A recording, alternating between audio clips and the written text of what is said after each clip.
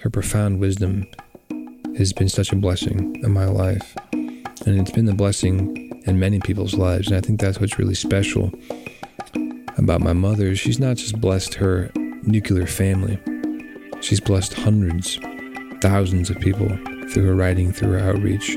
That's selflessness. She's not just concerned about her children, because she truly is concerned about all children. Nothing you do matters unless what you do matters. I'm Amadon Delerba, and this is Get Real or Die Trying.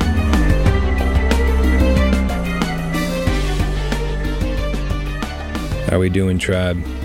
Welcome to a very special episode 20. It's been great to kick these out every week, stay committed. We're 20 weeks into my podcast.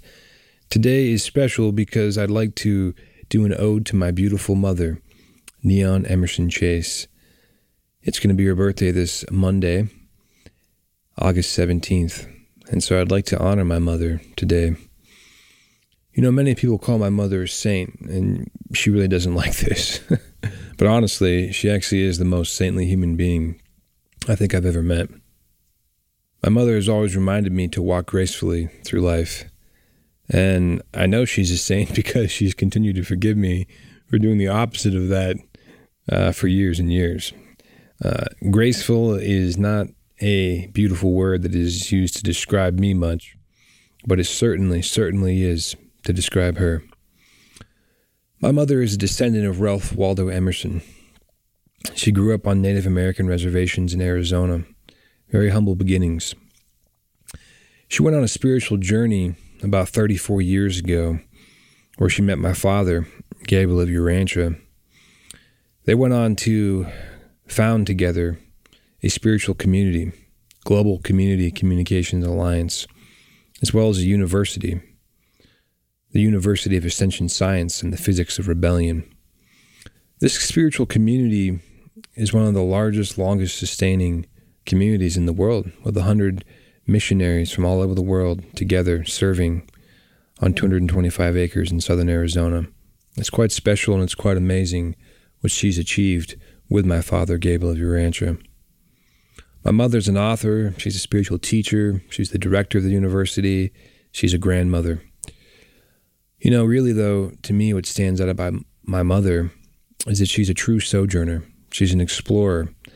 What does she explore? Well, to me, she explores the highest planes of consciousness and uncharted lands of spiritual progress. I think that she is really spiritually intelligent. She's a pioneer, and she's an intellectual. But beyond being an intellectual, she's a spiritized and humble intellectual. She's one of the greatest minds and writers that I've ever come across. She's rooted in the earth, and she's dancing in the cosmos. She's an example of grace and womanly honor. She really is real. She's not pretentious, but she's so elegant.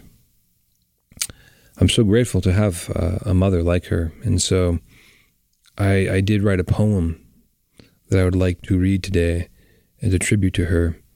But first, I want to read some of her work, a couple of quotes by her. I'm talking about her being real. And, you know, what I appreciate about her is she's practical to her approach to spiritual progress, yet elegant at the same time. One of her quotes is, "True spirituality is not the words that we speak, but it is how we live our lives." It's pretty simple, but it's a profound truth. Another one is, "Love is an action, and it's the hardest one to stay committed to." I've learned a lot about that over the years in our illusions of love, but truly to be a loving person takes tremendous work, tremendous spiritual work, to be full of love, to be a love-saturated soul. Another quote that I absolutely love of hers, "As gardeners of your own character, through your cooperation with the threefold spirit, allow your lower thoughts and emotions to be composted into something much more wonderful and life-giving." Another thing about my mother that I love and respect, and parallels, I think, with a lot of people in the world, is that she's a teacher. She was a teacher for many, many years, and she taught Native American children on the reservation. and she was in the education system. I genuinely feel that teachers are very underappreciated. It's a profession that is not desired by many because it doesn't make money.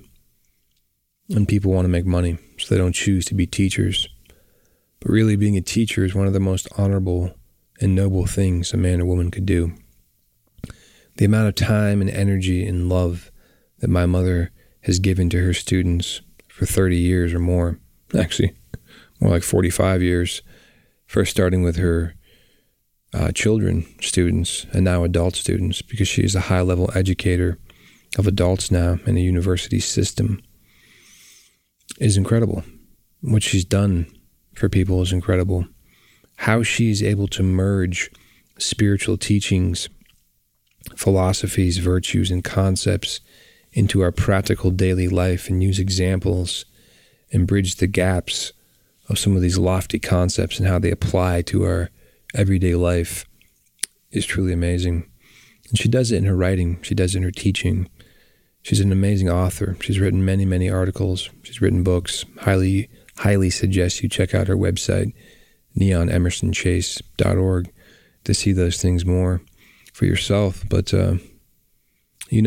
for all teachers out there, I applaud you, because I've seen the energy and the output that my mother has given and the time it takes to write the curriculum. And what it really is selflessness.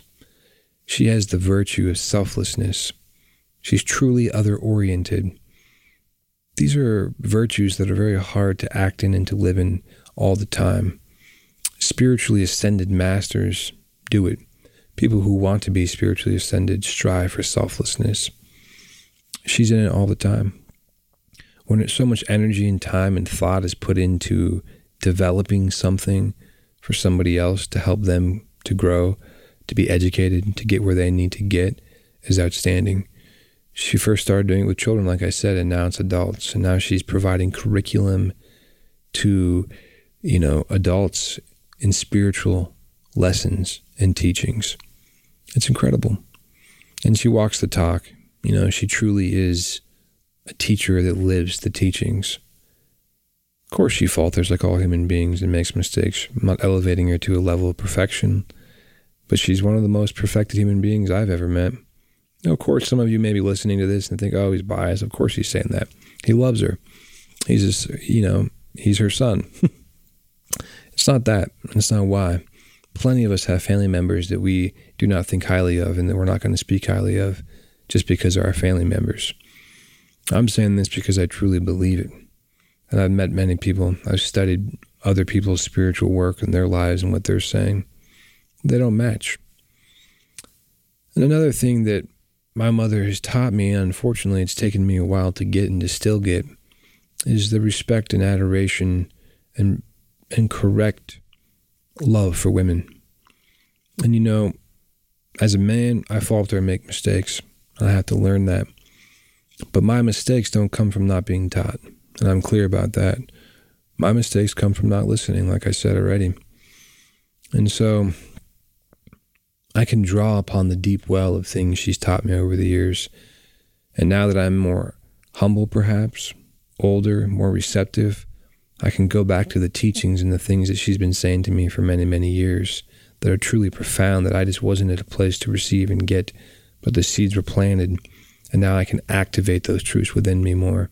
And I'm so grateful for that. Some of my greatest memories are the nature walks we would take. She implanted in me and my siblings a profound love for nature, an appreciation, but not just love, a respect for nature, to walk carefully through nature and to learn from nature. She was always teaching, not just teaching me the names of the plants and the trees and the bushes. She was teaching me the interrelatedness of all things. She was teaching me the concepts of spiritual unity and using nature as an example. She was teaching me interdependence. She was teaching me how man is dependent upon nature. She taught me so much on these walks as a child that these things did go into my heart. And there are seeds that were planted, and the meaning of them has expanded more and more as I mature more and more. Her profound wisdom has been such a blessing in my life. And it's been a blessing in many people's lives. And I think that's what's really special about my mother. She's not just blessed her nuclear family. She's blessed hundreds, thousands of people through her writing, through her outreach. That's selflessness. She's not just concerned about her children, because she truly is concerned about all children. And so some of these saintly qualities that I talk about are hard to, pinpoint why people call her a saint, but she is truly saintly in so many ways. I always appreciated how my mother brought nature into everything. She brought the understanding of the organic process, as she mentioned before. Let those negative things in us turn to compost, and then they can be enrichment for our souls, for the soil of our souls. She's always been a cosmic cheerleader, an inspiration, an understanding person in my life, and a teacher, a gentle teacher, and someone who's taught me to approach life carefully. And even though I failed at doing that many, many times, it's not because she didn't teach me. It's because I didn't listen. So I'd like to read an ode to my mother, a poem that I wrote for her. I actually wrote this on her birthday 11 years ago. And I thought it would be a wonderful tribute to her for this podcast. So this is called Ode to My Mother. My mother nursed me sitting atop the commanding red cliffs that towered over the gentle waters of Oak Creek. As a young man, I would leap from those same cliffs into the deep, cool water of the earth, swim under the water and look up to the sun and see the rays dance across the water and penetrate deep into the body of water, engulfing my senses with a certainty of life, a love for living. I would run to shore and scurry back up the mountain of ambition to stand atop it and leap yet again, like a thought breaking free from the confines of my consciousness to sink deep into the water of your mind, where I would then swim through the sunlit tides of your happiness. Yes, Mother, you gave me this happiness, this extrusion of higher reality to soar from, the water to feel weightless in, free of burden. You gave to me the tears that escape the storm clouds of my consciousness and fall from the sky of my mind to water the seeds of deliverance. You taught me to feel the wind on my face and the rain on my brow, wind that you taught me to whisper words of love into, that float across the world and land into another child's ear to soothe, to cast handfuls of seeds into, so that they carry and fall into the soil of opportunity. The rain that you taught me to be grateful for, when we as children saw it as a lost opportunity to play in the earth that you taught me to walk gently on, so I don't hurt the same seeds that fell from the grasp of the wind into the garden of appreciation. You gave me the aroma of perspective by lighting the sweet incense of purpose, of love, the essence of passion, the aspiration, fire that burns in my soul.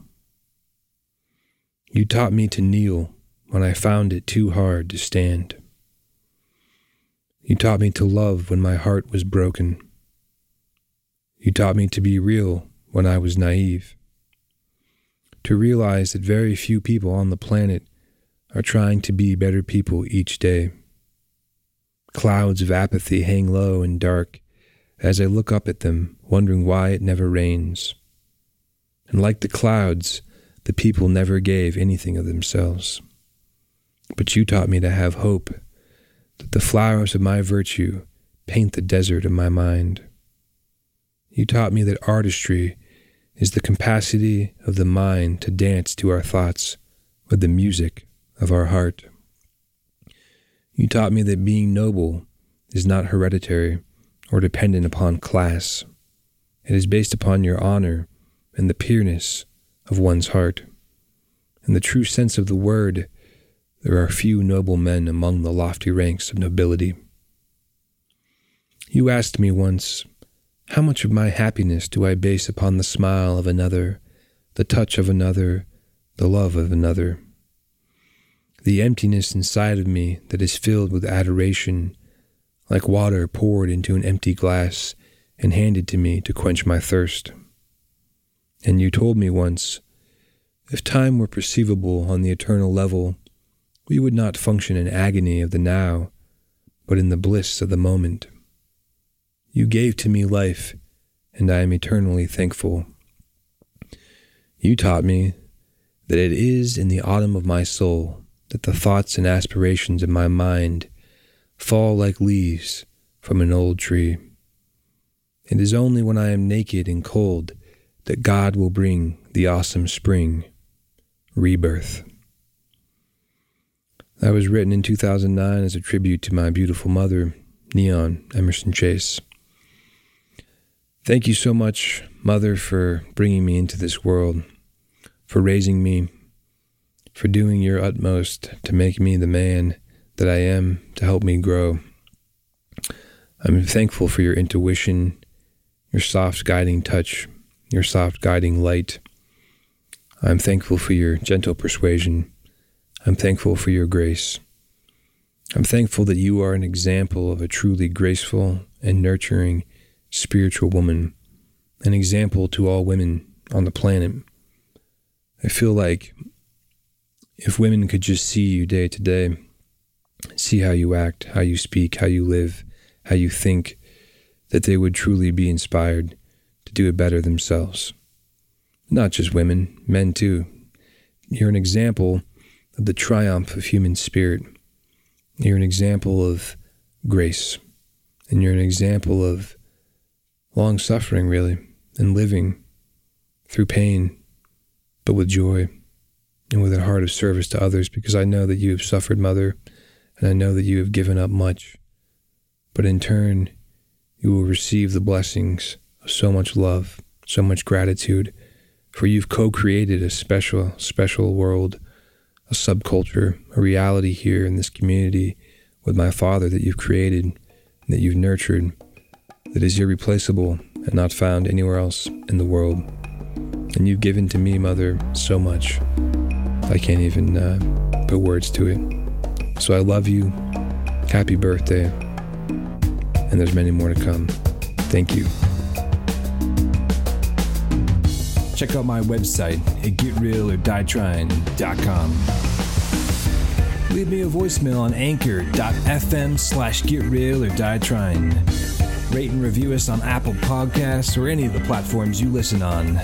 Be sure to follow me on social media and share this podcast with your friends.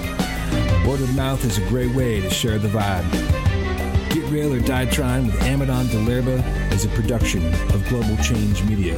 And remember, pain is temporary, victory is eternal.